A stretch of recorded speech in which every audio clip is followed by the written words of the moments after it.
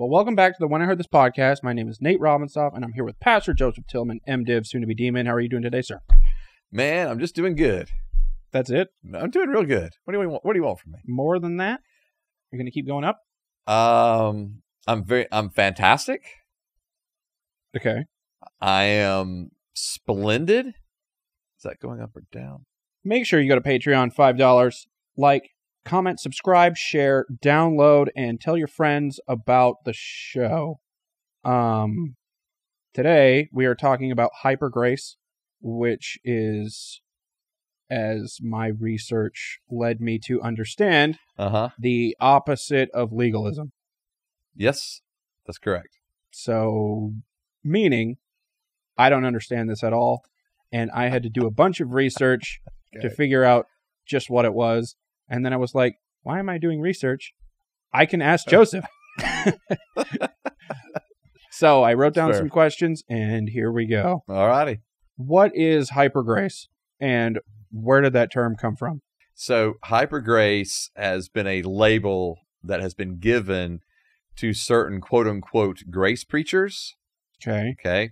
So in other words, that's what they would refer to themselves as. HyperGracers? They would say they are grace preachers. Okay. So individuals like Joseph Prince, Andrew Womack, Paul Ellis, they would label themselves as grace preachers. Okay. So there's been another group that has said, no, you're not just grace preachers, you're HyperGrace. And what they obviously mean that in a kind of a derogatory term. Okay. So Joseph Prince, Andrew Womack, Paul Ellis, those who consider themselves grace preachers, all right, they would say that what is being accused of them of being HyperGrace is really that their message is just a message of grace. Okay. Just grace alone. And that it's abundant grace, it's grace upon grace, it's grace without works, it's grace without law. And they would kind of sum it up really as Jesus is grace. Okay. So therefore, we're just preaching Jesus. So what is grace then? Yeah. What are we defining grace as? And I think that becomes some of the sticking points. Okay. Because individuals, for example, Dr. Michael Brown wrote a whole book. Mm-hmm. Basically, saw him in my research. Okay, yeah, basically calling out these quote-unquote HyperGrace preachers. Okay. All right. And so Brown was saying that he believes their message is just like a kind of quote-unquote sloppy message of grace. It leads people to feeling like they're free to sin however they wish because they're already forgiven and that nothing can affect their relationship with God. All right. So going back to your question. Nothing they can do can affect their relationship with God, not outside forces. Correct. Okay. Yeah, nothing so I can't ruin it. That's what they're saying. Correct. These HyperGrace teachers. Correct. Okay. Yeah, and that's what and they are saying that, and Brown is saying it's problematic that they're saying it. Okay. Because I can ruin it? Let's get into that in a little bit. All right. All right. But so your question first was there, or that you asked was, what is grace? Yeah. So in other words, we're going to talk about HyperGrace, or these grace preachers are saying we're grace preachers. What do they mean by that? Mm-hmm. And I think that's kind of where the disconnect comes a little bit. So traditionally, grace has been understood to be a gift that we are given by God that we did not earn. Okay. Like favor from God that's unearned. Okay. Love from God that's unearned. Okay. That's grace. But then also there's a second kind of component to this grace, that grace is not just receiving a gift that's unearned. Grace is also the empowering to live out that which God has called us to live out to. So grace, for example, grace empowers us to be able to say yes to Him and follow Him. Grace empowers us to be able to follow Jesus in the way that He would ask for us to follow Him. Okay. So that's kind of like traditional understanding of grace. Grace preachers would say that I was right in the first definition, that grace is given to those which, and it's not earned. You can't, it's unmerited. Because we do bad things. That's why. Right. Like, Right. None of us deserve grace, in other words. okay. And I think most Christians would agree to that. Like, we don't deserve it. Okay. We do receive it. Okay.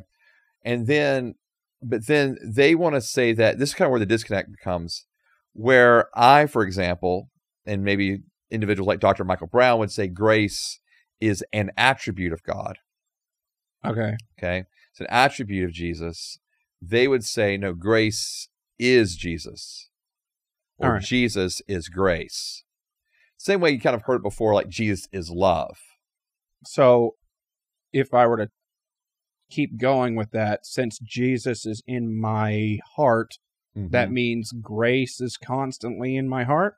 Uh-huh. So it's just working its magic in there every time I do sins and stuff. Yeah. So I don't have to ask for it because it's already always there. Yeah. Okay. Yeah. I mean, that's yes. And so there's this, and the disconnect there lies in the fact that if Jesus is grace, okay, so if Jesus is like the embodiment of grace, and I am saying it's an attribute of his, but it's not all of who he is. Right. So, for example, in he John, also has long hair and yeah, looks Jewish, blue eyes. Right? No blue eyes, no. So when Jesus is on this earth, obviously he had so if the those police kind were of characteristics. drawing him, they would just write grace on the sketch paper. I guess according to these grace preachers, maybe. Yeah. But I was going to say he'd never get arrested, but he totally did. Even Jesus got arrested. Yeah. So there you go.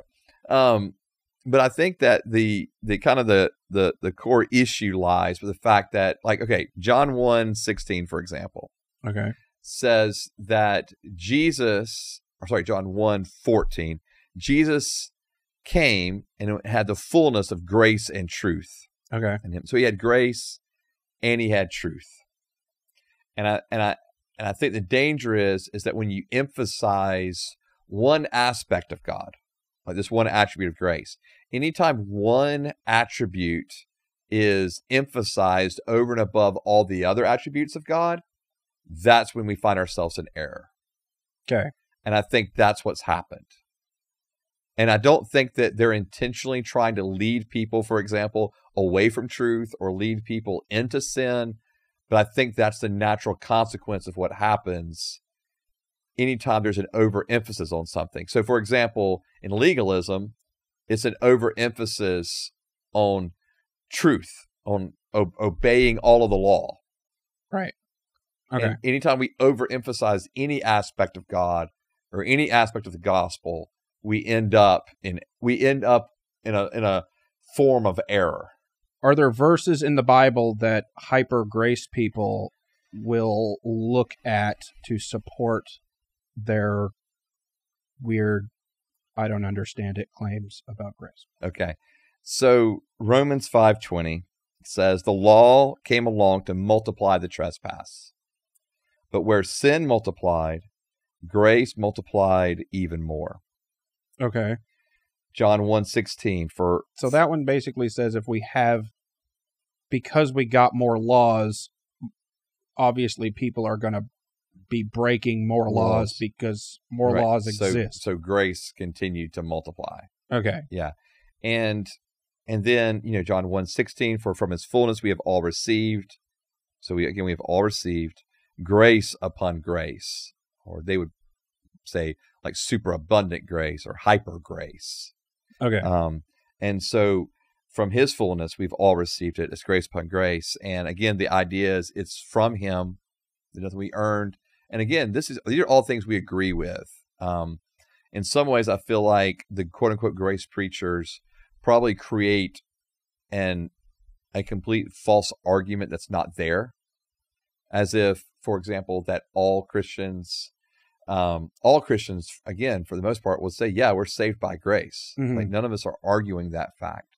None of us are arguing the fact that law has been fulfilled in Jesus. We are no longer under that law, but we're under grace. So yes, we are under grace. Like no one, like, I don't know really many Christians that are denying that fact. Mm-hmm. I think it's the interpretation of what that leads to, and I don't know if it's even always the interpretation. It's just the extreme kind of push of it, right? So, for example, in the HyperGrace movement, if you want to call it that, or in the theology of these grace preachers, so grace is Jesus, all right? Yep. All right. Words before the cross. So any of the words in Scripture before the cross about how we're supposed to relate to God or how we're supposed to act, whatever it may be, they do not matter. So they have no bearing on how we are to live now. In the Bible, they just ripped out everything else before the first time cross is mentioned in one of the books. Well, they would say no, they didn't rip it out, but they would say that because you can go back and find Jesus in all of Scripture. Okay. And I agree with him. You can find Jesus in all of Scripture, but you also find the fuller story of Scripture. So yes, in some ways, they want you to read it through the lens of Jesus, which we should, but we should also read it for what it is. Like, the creation story is the creation story. The stories of Noah and Abraham and Isaac and Jacob and King David and Esther and Ruth and so on, like, those are actually, they still have bearing because it's one whole connected story. Remember, Jesus was never coming to just do away with all that the Jews had known from the time of Abram forward, right? So why would they say get rid of all that? The grace? Yeah, the grace preachers. They would say that the words, the way that, so everything that happened before the cross, the covenants, put it that way. Okay. The covenants that occurred before the cross have no bearing on how we are to relate with God today. And even Jesus's own words are to be understood as being before the cross. So his words do not have bearing for us today either. Oh, okay. So how do you get from HyperGrace to that? That is HyperGrace. That is HyperGrace. That's HyperGrace. Okay. Yeah. Well, how? And that's what I'm saying. That's where the extremes start happening. Okay. But how did we? What led to that extreme? Okay, what led them to go to that point? Yeah. I really think we talked about legalism or a few episodes ago. Yeah. I really think it's probably like a reaction to legalism. Okay. Like, in other words, we were being, like, if you're raised in such a manner where you're being told. So since all the law and all of the right. do this and don't do that is before cross time. Right. Then we're getting rid of all that. Correct. We're not getting rid of it, but like not paying attention to that as much. I even heard one grace preacher put it this way. He said, I wish that none of my kids would have read the Old Testament. Okay. Because in reading the Old Testament, they got a wrong view of who God is. Okay. Because in HyperGrace, God's always happy. He's happy God all the time. Right. And that's a big part of them. Like, he's always happy. So like we talked about with legalism, this is hippie God. Yeah, so this is like the opposite. This is like the hippie God This who is cared, hippie God, right? And then all the hippie God people were like, we're going to be legalistic with our kids.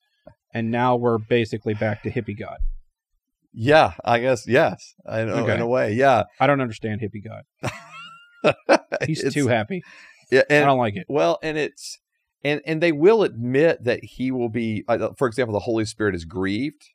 And they will admit that the Holy Spirit's grieved when we do wrong. But they don't want to say that God's disappointed. They don't want to say God's ever mad. Okay. And I'm like, but no, that's just not true. Right. I mean, and not that he's not mad. He's always mad. He's mad at injustice. He's everything all the time. Yeah, yeah. I mean, so there's righteous anger in God, right? And so he actually has righteous anger toward the injustices that are happening in this world. But if I only think of God as always mad, then I'm going to go to some pretty dark places with that. Yeah, because that's only one part of him. Right. Nate, you're just growing up right before my eyes. I mean, like, so, yeah, I mean, like, but that's kind of the point. Like, these extremes lead us to extreme places. Right. Because if I believe God's always happy, if I believe that repentance is not necessary in the traditional understanding of repentance. So the traditional understanding of repentance has been a repentance that comes from a grieving over the fact that I've sinned. Mm-hmm. And even feeling like guilt or shame, conviction because I have sinned. And they would say, no. Holy Spirit doesn't convict. Holy Spirit only comforts. He only counsels. You don't have to repent in that way. That's not repentance. Repentance is just changing your mind. So I don't have... Okay. Yeah, so repentance So I don't have to tell anyone I do anything wrong under HyperGrace. Right. No, right. There's no need to ask for forgiveness. Because I don't do anything wrong. Well, you may do things wrong, but it doesn't have any bearing. So the things you do wrong has no bearing on your relationship with God. It doesn't affect your relationship with God. Okay, well, that's wrong.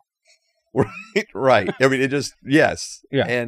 And so because the extreme of it is, right, because, and they're not wrong when they say that on the cross, Christ has paid for the penalty of sin, right? Mm-hmm. For present, past, and future. But he also says you have to admit that you did bad things and ask for grace constantly. There is an asking for forgiveness. I mean, because that's what taking communion is. Yeah. So do HyperGrace teachers never make anyone take communion? Okay, so they would take communion, but understand, like, so what they would say is, we are celebrating the finished work of the cross. So that's wrong too. It's an over-realized, it's a little bit of an over-realized like eschatology. Okay. In the sense, and I won't go down this road, but all I'm saying is it's overreaching. It's basically like an over-realized eschatology says that there should be living in this new kingdom, no sin, no sickness, right? Et cetera, et cetera. And they're almost like living in that space. So what do they do when they get sick? That's a good question. I mean, it's how do we understand that, right? And because if I'm never supposed to be sick, then what do I do with that fact that I get sick? Or what do I do with the fact that people get sick and they die? So now I'm sick, but I didn't do anything wrong. Like, right, I did stuff wrong, but it's fine. So now there's... Yeah, it's a little, and I understand that we don't get sick just because we do things wrong, right?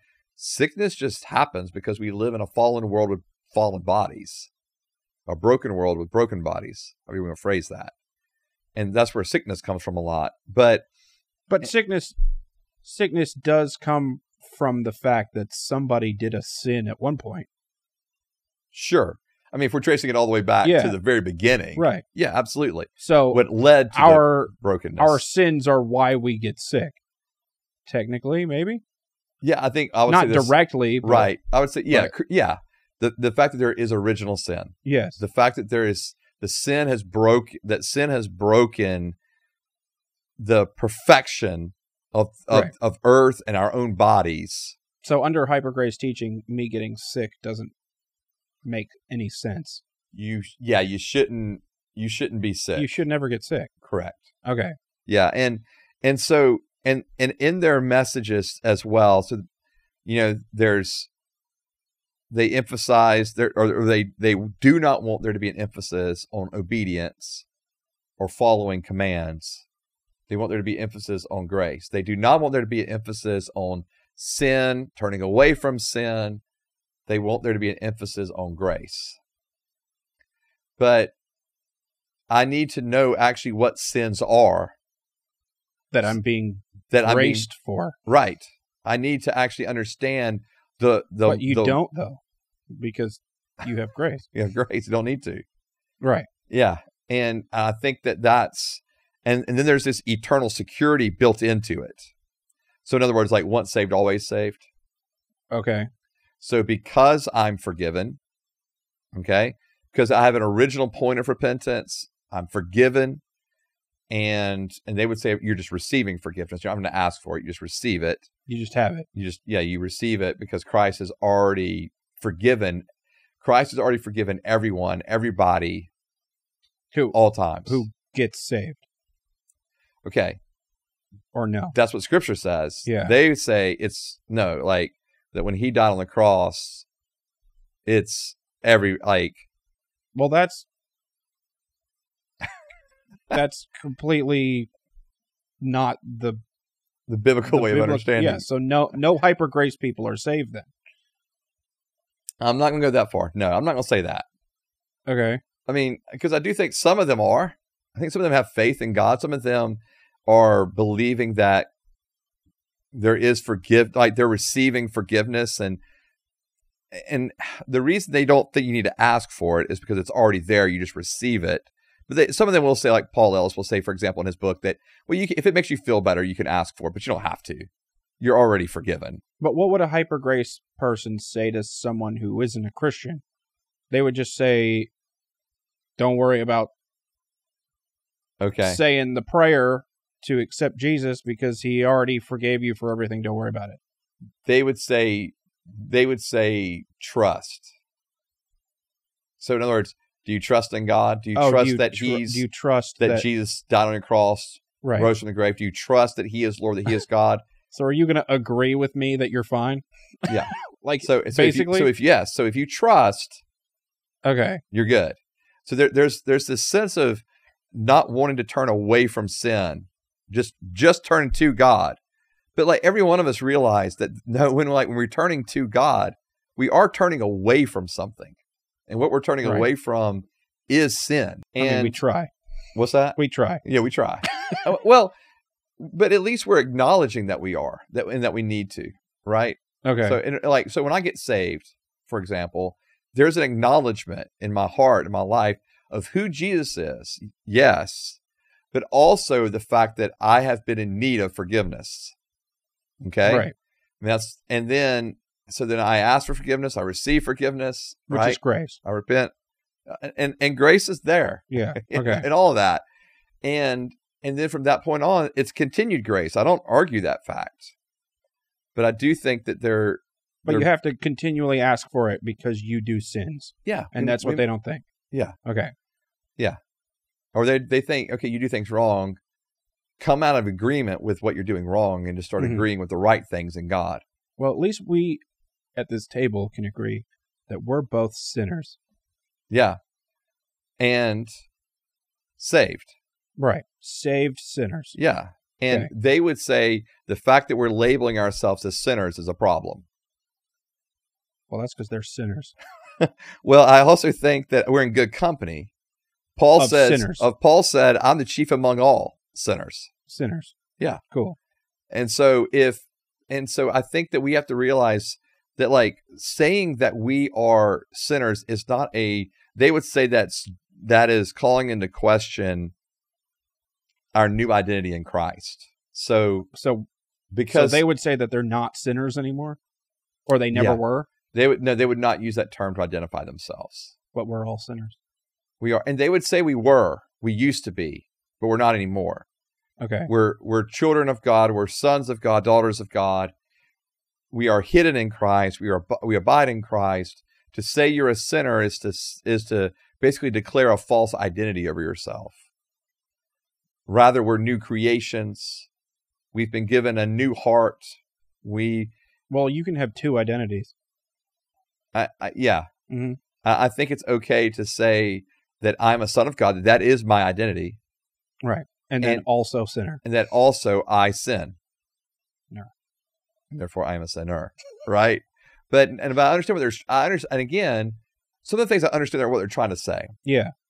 Because if you grew up in a fire and brimstone church, all you were ever told was that you were a sinner. Yeah. That's all you were ever told. Mm-hmm. And all you ever did was sins. Right. And so the pendulum swing then is to not use that phrase, not use that terminology. Right. And to say, grace, grace, grace, child of God. Let's don't talk about sin. Let's don't talk about the need for obedience. And again, they would say obedience comes out of the fact that I have grace. The fact that I love God, I will obey him. But the reality is Jesus is pretty clear, like, obey my commands. Yeah. Like, and even John, and in his letters, First John, Second John is saying, hey, no, but this new command I give to you, like love one another and obey my commands, follow my commands. And so obedience is not a bad word, but but it is when legalism does it. Correct. And so HyperGrace preachers take the word obedience and says that's a bad word. That's a legalism type term, or at least a mixed gospel or a mixed grace gospel term. And so that's not okay. Mixed grace gospel? Okay. So HyperGrace preachers, I'm getting this from, so what I'm about to say here is directly from Dr. Paul Ellis's book. Who is a HyperGrace Who's a HyperGrace. Okay. He'd be labeled a HyperGrace preacher. Okay. Which is a slur in the Christian community. Yeah. And again, he would say, I'm just a grace preacher. Okay. But he would say, okay, but if you're going to label me that, I'll embrace it. I'm all about grace. I'll be about HyperGrace. I mean, as he refers to it, it's like grace on steroids. Okay. So the way that Paul Ellis talks about it is that there's these three categories of gospels. Okay. So there's the graceless gospel. And legalism. This is you're saved by works, sanctified by works. Legalism. Yeah. Okay. Or at least extreme legalism. Right. So saved by works, sanctified by works. Mixed grace gospel. You're saved by grace, but you're sanctified by your works. And so there's legalism in that too. Because there are churches that it's like, all right, I'm saved by grace. And then the next thing you hear is, here's all the things you got to do now. But here's all the rules. Sanctified by works is backwards, right? What do you mean by backwards? Like, we talked about it whenever, but you're supposed to get sanctified through reading the Bible and stuff. Okay. And then, or being a Christian longer, right? Because that's what we talked about. You get sanctified as you, sanctification, keep growing in Christ or something, right? And they don't, and then the works follow, right? And they reject the idea of sanctification being a process. HyperGrace people. Okay, all right. For them, sanctification is not a process. For them, sanctification is just like salvation that comes by grace. So you get all the way sanctified when you're saved. Yeah. Okay. Because, so for the understanding of the mixed grace... Forever and always and before then. Well, at least from that moment of salvation on. Okay. And so, in other words, the mixed grace, like we said, you're saved by grace, but then sanctified by works. HyperGrace is saved by grace, sanctified by grace. And here's my frustration with the three categories that Ellis creates. Is because all wrong. Well, I actually agree with his last one, where he's labeling that as HyperGrace. So in other words, where he says we're saved by grace and sanctified by grace. I completely agree with that. I completely agree we're saved by grace and sanctified by grace. But those works that we talked about, right? Those that we are sanctified by grace, sanctification just being the process in which we are made more and more into the likeness and the image of Jesus. But he doesn't think that you're sanctified by a process. He thinks you're sanctified all at once. That's where you disagree? That's where I'm disagreeing. Okay. Because I believe that there is I think the most accurately biblically correct way to phrase it is this. Okay. We are sanctified by grace, and we're being sanctified by grace. So I think that scripturally, we are sanctified in the sense of being set apart. Okay. We are set apart by grace in the moment we're saved. But we're also being sanctified. Okay. We're also being made and conformed into the image and the likeness of Jesus. Okay. And I think that's the process part that HyperGrace wants to discount, but that grace is still involved in that. I mean, so for example, they would say, hey, once you're saved, you've got a brand new heart. All you're wanting to do is the things of Jesus. And I'm going, no. Like, no, there's still, John Wesley would say, there's these bents of sin left in us. And I think Wesley's absolutely correct. And so we need grace in our life to to lead us, to empower us. Again, that's where they don't like this word empower. They feel like this, and the idea of grace empowering is grace. They feel like it's an empowering of us doing works. And what I'm saying is grace is empowering us, enabling us to follow Jesus. Okay. And as we do so, there's means of grace.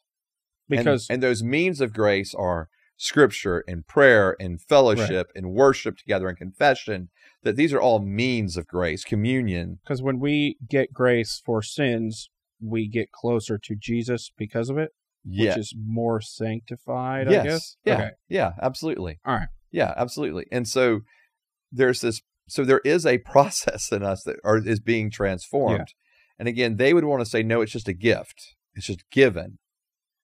And I would say, no, well, the Holy Spirit is a gift in the sense of it's grace that's active in my life. That is a gift that is active in my life, but that is also transforming me into the likeness of Jesus. Okay, so the difference is that they don't think that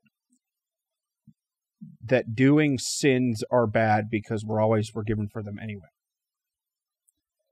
Do they think sin is bad at all? All right. So you got all right. Because even within camps, you've got different extremes. Okay. Yeah. All right. So there was one HyperGrace preacher that said this: I want you to go do the most grievous sin you can think of. Cool. So that then you can experience the abundant grace of God. Well, that's probably wrong. No, that's like heresy kind of stuff, right? Because that's like literally leading people into sin. Don't ever tell me that. I won't. So don't have to worry about that. I won't. Because I'll think of the best thing ever. I don't know if best is the right word, I mean, but I know. So like, then others in the camp would say, no, we're not saying sin's okay. Sin has consequences because it could harm yourself or harm others, but it does not affect your relationship with God. And that's the tamest way of putting it. Yeah. Probably. Yeah. Okay. Correct. Yes. And then you've got others in the camp, kind of that middle place between that one and the extreme one of going, I mean, sin's not the best thing, but you are forgiven, so it'll be fine. It'll be all right. Okay. And so for the more calm version, if you want to put it that way, of hey, sin does affect people. I think that's what has to be said. Sin affects people. Like, we need to talk about the fact that feels like too obvious to me to ignore. Right. like sin actually there's problems with sinning. Like sin is like, because when you sin, the Greek word there for sin is to miss the mark, right? So if it literally means to miss the mark, so I'm actually missing the mark with God. Right. I'm missing the mark in loving others. I'm missing the mark in loving God. And so I think the idea that we just need to stay away from preaching sin, we need to stay away from talking about sin. Let's not talk about sin. Let's just talk about grace. Again, I feel like you're giving like half the gospel. Right. And they also don't want you to talk about hell. Oh, right, because fire and brimstone's on the other side. Right. And so the way they would phrase that is that's mixing. Paul Ellis says this in his book, so I'm quoting it from him. He says it's mixing good news with bad news. What? Yeah. And so in other words, if I tell people hell, that's bad news. So I don't need to tell people about hell when I talk about the gospel, because that's mixing bad news and good news. How can the gospel be good news if there's no hell on the other side? Bingo. So you're just saying nothing. Right. And their argument is that you don't want to scare people into the kingdom. Well, I kind of agree with that sometimes. Yeah. And I agree we don't want to scare people, but I think we have to be truthful. Right. Like, being truthful is not being shaming. It's not being like, the truth is that if I'm separated from God in this life, like those tracks that are those tracks that are 90% right, just people burning forever, right. Okay, we don't want that. And then there's one picture of Jesus, but they don't want to show Jesus at the end. They just show a bunch of light coming out of something. Exactly. And then they're like, "You're fine now." Like, am I? Right. But I think in the gospel, I agree with them. We want to say, right off the bat, hey, you are valuable to God. Mm-hmm. If I'm sharing the gospel with someone, I want them to know right off the bat, you're valuable to God. Like God created you because you were made with value. Okay. However, like me, we've done things wrong. We've said things wrong. We've thought things wrong. And it's left us separated from God, a God who's never done any of those things wrong. And if we're separated from God in this life, we will be separated from him in the next life. And so to say that, it's not wrong. It's not scaring. It's just truthful. Because the good news is then, but you're still so loved and you're still so valuable to God that he doesn't want that. So therefore he sent his son Jesus to die on the cross to bear all of that punishment of sin on himself, so that you don't have to remain separated from him, so that you can be with him. So right. Yeah, so that's the good news. Yeah. But the good news loses all its meaning. Yeah, if there's no hell. If there's no hell, and if I don't talk about hell or sin when I share the gospel, or Satan, right? What am I really talking about? I don't know, marshmallows and right, rays of sunshine and flowers and it just, in other words, hippies. Yes. And so, I just think that there's a way to be able to express how valuable, how loved you are in the midst of, and we've done things that have separated us from God. God doesn't want that for us because he still loves us and we're still valuable. That's why he sent Jesus. Right. Like we're not downplaying his love at all. It's actually heightened his love. Because there's bad. Because there's bad. And we do bad. And he didn't have to come. Right. But he did anyway. He chose. Right. And that's the epitome of love. Did God make him come or did he want to come? No, he chose. You said that it's the opposite, like HyperGrace is the opposite of legalism. Right. I forgot to ask you this last time, but where did the term legalism come from? Yeah, well, it's just we just talked about where HyperGrace came from. Yeah, so legalism is just nothing more than coming from the idea of keeping law. Okay. Yeah, so legalists, therefore, are those who hold to the letter of the law. What are Christian legalists holding to from the New Testament? Or do they think that the Old Testament's more important? So it's, and this is where, do I believe that, so for example, Dr. Paul Ellis, when he stated the three categories, I don't think he's wrong in the observation that those three categories exist. What I would say is there's more than that, but I don't disagree with him when he says that there's this category that's a mixed, he calls it a mixed grace gospel. So you're saying that there are people who adhere to these things. Yeah. And so correct. They should be categories of you can categorize them that way. Okay. And now I don't think it's always as clean as he has put it with, anytime you categorize things in this such large generalities, you're going to miss things. Do I believe that there is a group that says, hey, we want you to start, you're saved by grace, but now you got to do all these works. Yeah, that's been going on since early church time. Right. Paul addresses that in Galatians 3 when he says, you've begun by the Spirit, but now all of a sudden you're going to try to run this race. The rest of, you got saved, but now you're going to do everything else just by your own strength, or in other words, by doing works of the law.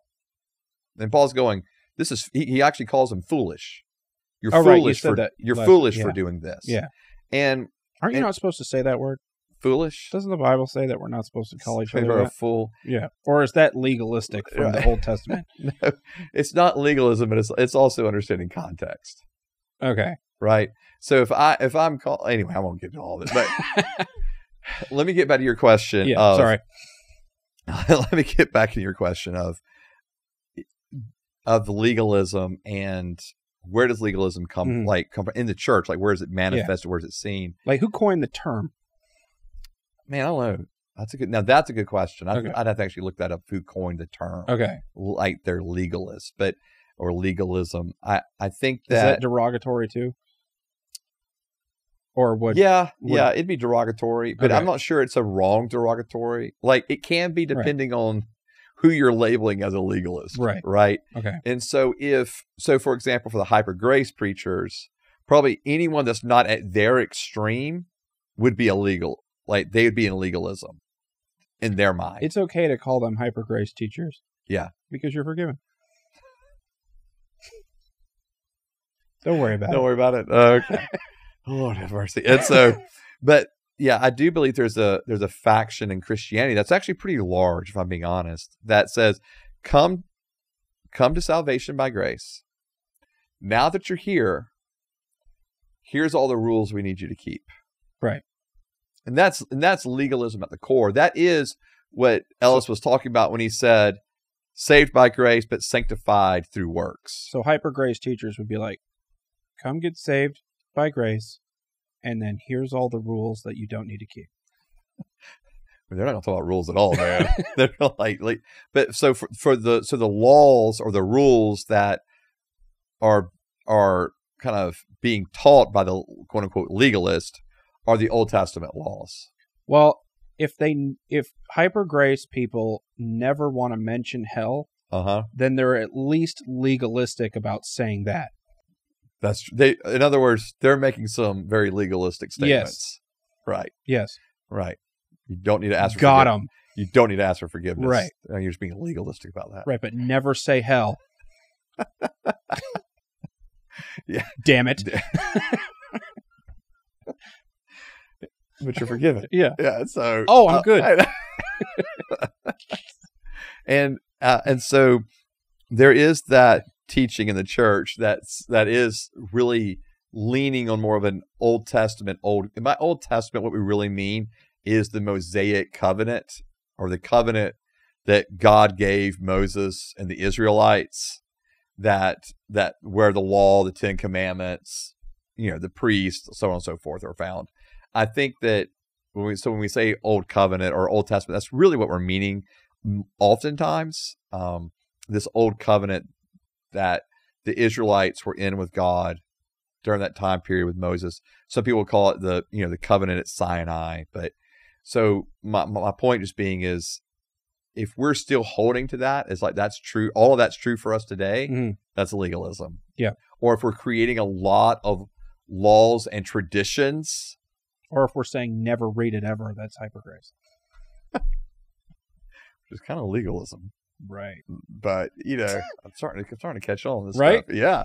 And but isn't this what happens when you have extremes? Yeah. You just make fun of it the whole time. Well, but also in extremes, you've got extremes. Plot holes. Yeah, and they create exclusive truth claims. Right. Like extreme, like all Christians have exclusive truth claims, but like anytime you're into extremes, it's just like, they.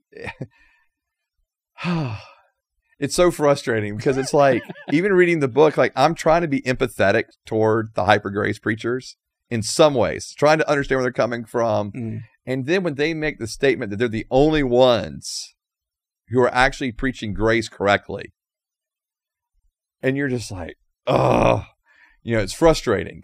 Or that if sounds like you're saying someone's doing something wrong by not teaching it correctly. Yeah. Wow. That's not very grace of you. Not a lot of grace there, huh? Yeah. But again, extremes. Extremes. So I don't understand this. When I was doing research, obviously I'm making fun of it a lot. So, right. So you obviously were not a fan of it. It's not computing to me. Okay. But I understand how I watched that Shiny Happy People documentary about legalism man. Right. Yeah. Yeah, Gothard. Yeah, with the cape. And in that documentary, he basically told people a bunch of wrong stuff in the beginning. Mm-hmm. And then those people, because of the way the wrong stuff is presented to you and what it means for you as a person, all those wrong people who thought legalistically went back to their own churches and turned everyone into legalistic people. Okay. And that's how that spread. Right. This HyperGrace thing, I don't understand how anybody believes this. Because if I don't need to do anything right. Then but why would I care? Yeah, but I think it's kind of the freedom of it, right? Yeah, but there's too much freedom. Yeah, but I mean, think about it. If I'm being told. If I'm going to take this to the logical extreme, right, it's too much freedom. Yeah. I'm just not going to come to church. I'm not going to pay tithes. Sure. Or my taxes or rent or or stay faithful to my wife. Why would I do all this? Because I can just get grace. Yeah. So everything's terrible. How does this spread beyond it goes to one group of people and then they all leave the church and that church doesn't exist anymore? Because legalism, when it spreads to people, they're like, oh crap, we got to go to church all the time. Right. So how does the idea perpetuate when the extreme of the idea is I can do whatever I want and it's fine? Yeah. Well, I think I think there's two different things going on. Okay. One is, all right, I am accepted in God, because that's a big teaching of theirs. And it's a good teaching in the sense of we are accepted in Christ. Okay. We are loved. We are accepted. Okay. That's not a wrong teaching. And so, but the things and again, because what I'm saying is most of where I see the error is the fact they overemphasize things and then they just never talk about or so heavily underemphasize other things. There's not a balance anymore. And so, but what I'm saying is in church. So if I'm going to church and I'm not learning any ways to be better as a person and everything I do is fine, why am I coming? I think the draw is this. Like you're coming in and you're hearing preaching about this is your amazing identity in God. This is how much He loves you. So they're just telling me I'm an awesome the whole time. Yeah. Like you are. Okay. I mean. So I don't need that. I know. Right. I mean, like, come on. And so, but all right. So this is how much God loves you. This is your identity. All right. That's the emphasis in their teachings. Okay. And so I can understand why that would be attractive to people to come and hear. I want to be affirmed in the fact that God loves me. I want to be affirmed in my identity in Him. And there also is this sense of like this new revelation. In other words, all these poor souls have been blinded for so long under legalism. By legalism, okay. Or by what they would label a mixed grace gospel. Mm. Now, here's the real revelation. That nothing you do is wrong ever. And again, they're not going to state it that way. Right, but that's what they're saying, essentially. And they're not going to say that it's not wrong. They're just saying it has no bearing or impact on you and your eternal security once you're saved. But doesn't that lead to it's fine then? I think the natural consequence of it is that you think it's okay. You think anyway. I can go do whatever I want to do. Yeah, it's wrong, but it's okay if I do it. Right. It's okay if I divorce my wife and go marry this other person. Because there's grace, there's your forgiveness, right? And I think, so I do, and I know that's kind of an extreme example, but I do think that's where it naturally leads to. Right. There's in these certain camps as well, the amount of drunkenness and stuff that's found is pretty heavy. It seems like mega churches would go to this. Or leads to this. Yeah. Right? Yep. I mean, like, okay, think about it this way. Doesn't your message have to get, like, more accepting of sins as you get bigger? Yeah. And, okay, well, think of it this way. Like, if you, like, listening to Joel Osteen. No, I won't. Okay. I don't blame you for that. But that's his thing. I'm never going to teach on sin. I'm going to teach on, hey, God loves you. Hey, these are the things that you can do to have a better life, mm-hmm. and but let's stay away from sin. I'm not your judge, right? Right. I'm not there just to talk about sin. I mean, just talk about God's love. In Osteen's own words, there's enough negativity in this world. I'm here to bring positivity. I mean, that's his thing, right? Yeah. And yeah, it's gross. But my point is, yes, there are some mega churches that have embraced at least a form of this. Yeah. By saying, let's just talk about God's love and God's grace. I don't feel like they explicitly say that they're doing it, but right. It kind of seems like that's where you get to. Correct. And when everything's feel good. Yeah. And I do think, again, this is where pendulum swings from one extreme to the other is always dangerous. Right. I do believe that there needed to be a correction in the sense of we do need to know God's heart for us, that God so deeply loves us. After Bill Gothard legalism. Right. Okay. We do need to know that we have an identity in Christ, that we have an inheritance in Christ, mm-hmm. that we are considered sons or daughters of God. Like all of these things I think are really important to know. And, so I do think that's important, but that can't be all that I hear. Right. Because now I'm just getting part of the gospel. You need some fire and some brimstone sometimes.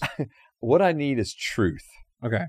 I need people to be truthful with me. And grace. And grace. Okay. Right.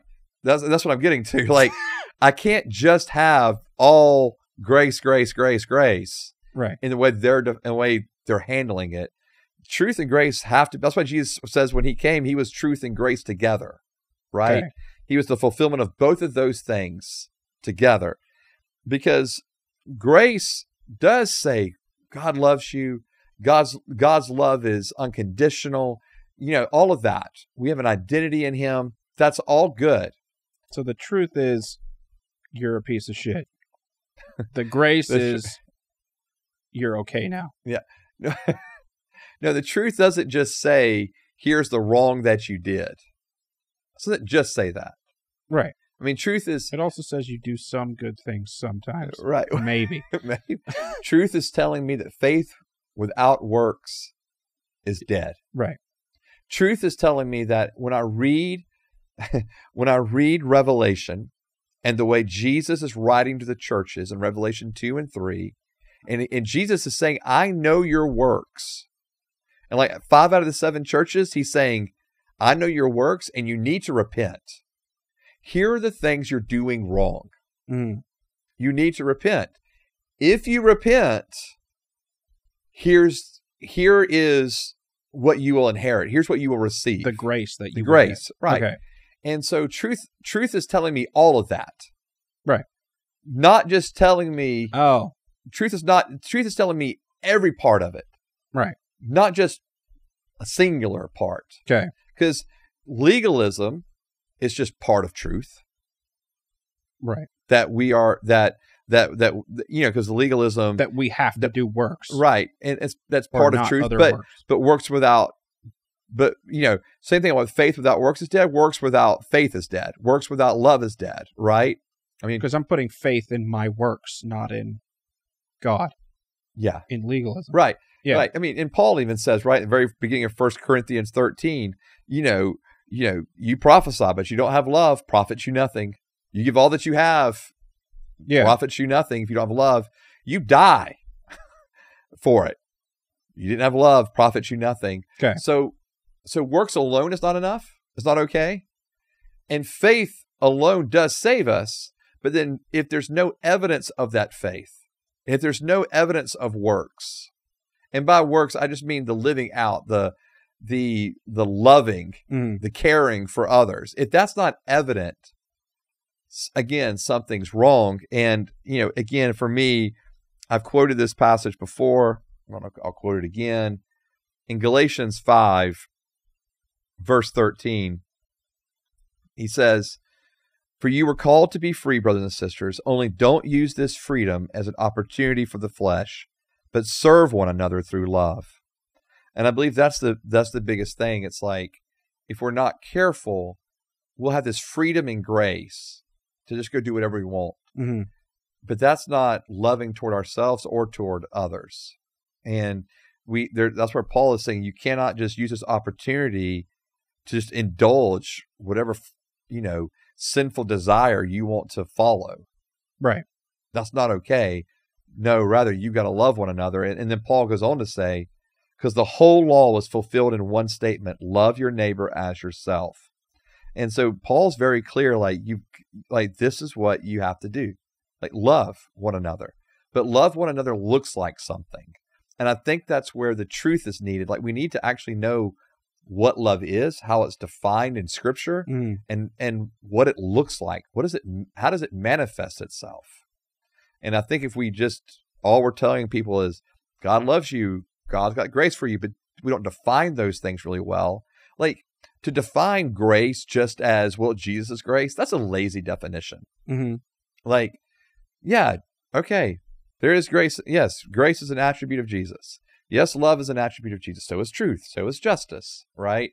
And so I think Scripture, the beauty of Scripture is that it gives us definition for these terms we're trying to use. And it helps us to go, this is what it looks like to walk like Jesus. This is what it looks like to be like Jesus. And there's, we don't have to run away from terms like obedience or works. They're not scary terms, bad terms. They're just terms. Hey, if I love you, if I love my wife, I'm gonna follow parameters and boundaries that exist in my marriage. And do works. Yeah. And do works because I love her. Mm-hmm. Even if I don't feel like washing those dishes, I'll wash those dishes. Thanks. Just saying.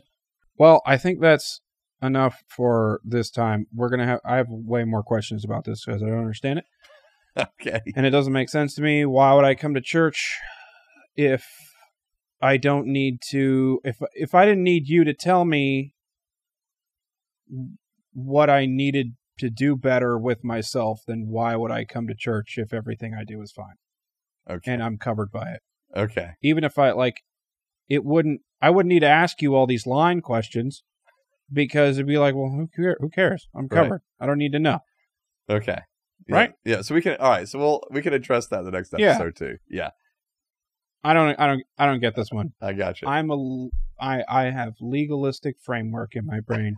Okay. And it's not ever leaving. Well, I hope it does leave at some point. It won't ever leave. I'm still going to have that's going to be your bent. Legalism bent all the time. Okay. Anyway, this has been the Where This Podcast. You can find the podcast on everywhere that you find podcasts. Mm-hmm. Subscribe, share, download, follow. Go to Patreon, $5. Joseph, that was fun. It was something. Yeah, well whatever. Yeah, hopefully it was fun and a little educational too. Yeah. Maybe. Sure. Okay. It's always fun and educational. That's what we do. Which is a hard line to follow. Yeah. You can follow me on Facebook and Instagram at Nate Robinsoff, and you can follow Joseph on Instagram at RevJoeT. This has been the Winner of This Podcast. We'll see you guys next time. Bye.